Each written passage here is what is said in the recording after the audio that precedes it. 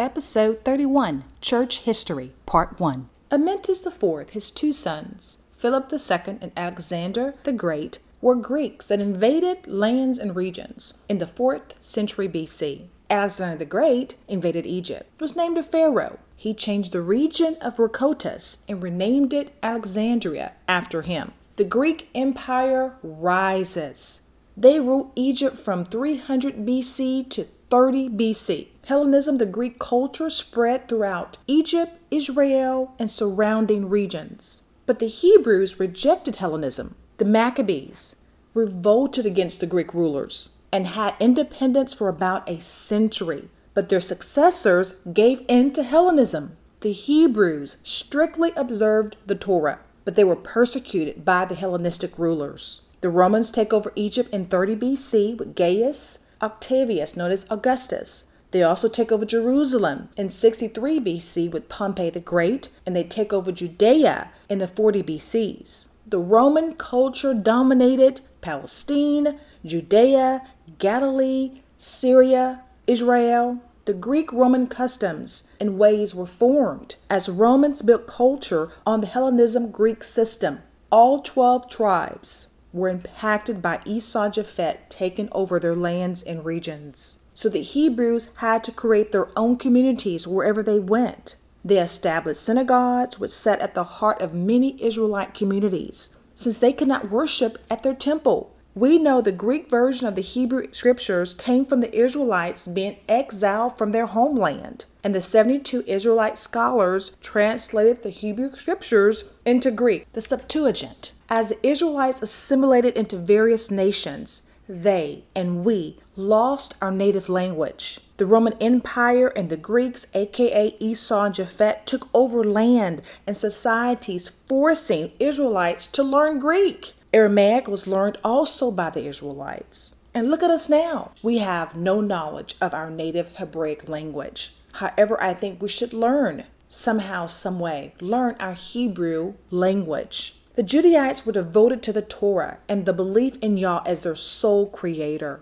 Yeshua was a child when the tribe of Judah revolted against Herod's son Archelaus, but Archelaus and the Roman army stopped them and killed many Judaites. Hebrews were trying to break away from their oppressor and the culture that was so far from who they were as a people. Matthew 2:22. When Joseph learned that the new ruler was Herod's son Archelaus, he was afraid. He said, "We have to get Yeshua out of here." The Pharisees were on the scene during Yeshua's time on earth. They were Israelites that came out of the Babylonian exile with King Nebuchadnezzar destroyed Jerusalem and exiled the entire nation of Judah in Jeremiah 52. This happened in the 500 BCs. Their Judaite worship was different. It no longer centered around the Levitical order of the temple.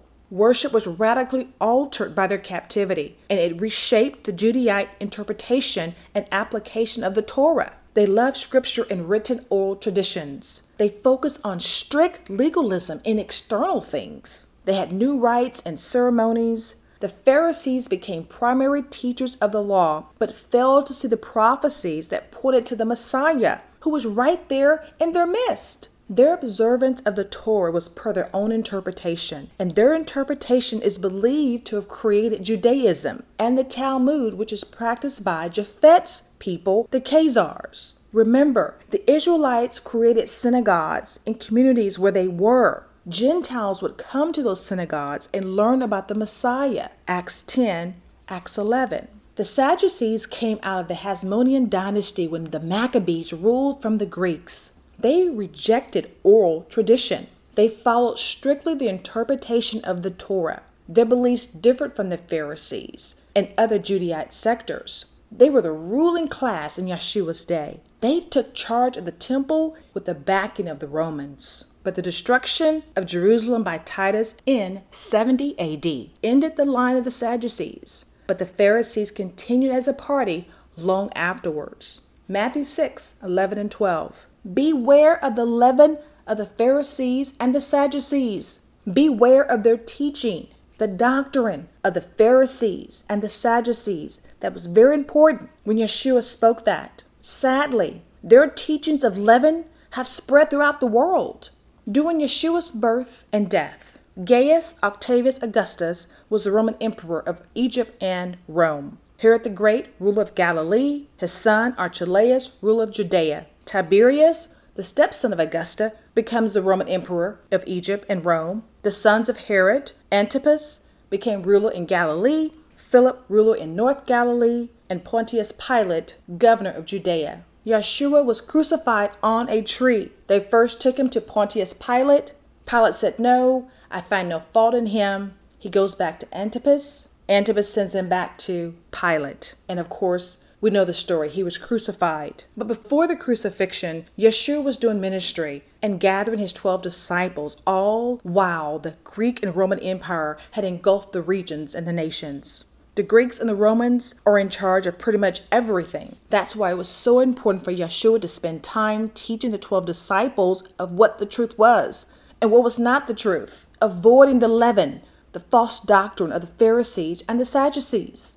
But the entire time Yeshua was teaching the disciples, he never once referred to himself or referred to them as Christians. Matthew 4:18 through 23. From that time, Yeshua began to preach and to say, "Repent, for the kingdom of heaven is at hand." And Yeshua, walking by the Sea of Galilee, saw two brethren, Simon called Peter and Andrew his brother, casting their nets into the sea, for they were fishers. He said unto them, "Follow me, I will make you fishers of men." Yeshua gave them assignments, not a denomination. And they straightway left their nets and followed him. And going from thence, he saw two brethren, James the son of Zebedee and John his brother. They're mending their nets, and he called them. They immediately left the ship and their father and followed him. And Yeshua went about all Galilee, teaching in their synagogues and preaching the gospel of the kingdom, healing all manner of sickness and disease among the people. Matthew 7:21. Not everyone who says Yah, Yah will enter into the kingdom of heaven, but he who does the will of my Father who is in heaven will enter. Yeshua's mission was to do the will of his Father. Matthew 12:50. For whoever does the will of my Father who is in heaven, he is my brother, sister, mother. John 6:38. For I came down from heaven not to do my own will, but the will of him who sent me. Matthew 15:24. But he answered and said, I am not sent but unto the lost sheep of Israel. Jeremiah 50:6. My people have been lost sheep. Their shepherds have caused them to go astray. They have turned them away on the mountains. They have gone from mountain to hill. They've forgotten their resting place. The will of the Father was to save Israel, Judah and the Israelites. Yeshua's mission was to point Judah and the Israelites back to their God, back to Yah, to do the will of his Father. The disciples of Yeshua, like Peter and John, as well as followers like Stephen, held strongly to the teachings of Yeshua and wanted to do the will of Yah. Circumcision was still a very important part of their practices. Unleavened bread as well. Covenant practices that they made sure to adhere by in Acts 6:5. And the saying pleased the whole multitude, and they chose Stephen, a man full of faith and of the Holy Ghost. Stephen, full of faith and power, did great wonders and miracles among the people. But Acts 6:9. Then there arose certain of the synagogue, which is called the synagogue of the Libertines, the Cyrenians, Alexandrians, and them of Sicily and Asia, disputing with Stephen. The Libertines were from Rome. They took over by Pompey, Julius Caesar. Cyrene was an ancient Greek and Roman colony occupied by Alexander the Great and the Ptolemaic dynasty. Alexandrians, or Alexander the Great, took over the region in Egypt, Sicily, Rome, Turkey. Some say there was the Church of Alexander, the Church of Antioch, and the Church of Jerusalem. Acts 7:59. They stoned Stephen, and he called upon Yah, saying, Yah Elohim, receive my spirit. Acts 11:19. Now they which were scattered abroad upon the persecution that arose about Stephen traveled as far as Phoenice, Cyprus, and Antioch, preaching the word to none, but unto the Jews, or Israelites only. Tiberius is the emperor of Rome, and Herod Antipas, ruler of Judea, during the time of Stephen's stoning. When Stephen was killed, many believers who held on to the Messianic faith were scattered. In fact, it was noted that when Stephen and the original disciples died, there was a notable hole missing, which was eventually filled by others with a lot of leaven. Judaites and the Israelites who assimilated in other nations were to be awakened by the missionaries to their Hebraic faith and Yeshua's death and resurrection. There were two assemblies, one in Jerusalem and one in Antioch. Acts 11 and 26. And the disciples were called Christians first in Antioch. Hellenized Hebrews and Gentiles fellowshipped under the name Christians. Disputes came about from several Torah principles like circumcision, food sacrificed to idols. There were many uncircumcised Gentiles and Hebrews. There were disputes causing allowances to be made concerning the law, and Gentiles were given different and more relaxed rules to live by. A split came between laborers in the field awakening new believers and the focus on missionaries. By the end of the 1st century AD, many Hebrew assemblies became Christian churches, dominated by the Gentiles. Loved the idea they didn't have to observe the Torah. Leaders and congregants followed Hellenism. False teaching sprang up in assemblies. Pagan practices were introduced to the worship. And this is why John was rebuking the church in Revelation. The Christians used the Septuagint in their missionary work, as Gentiles outnumbered the Hebrews in this new belief. The beliefs and practices did not look like the Hebraic roots from Yeshua and the 12 disciples. Christianity spread because of the Gentiles through Rome and Greece and away from its Hebraic and Judaite origin. Hebrew roots were destroyed by the Christian movement when leading missionaries were killed in the destruction of Jerusalem in 70 AD or CE. These timelines and details of the roots of the Christian church comes from kingdompreppers.org, Churchianity Part 1. Matthew 5:17 through 20. Think not that I have come to destroy the law or the prophets.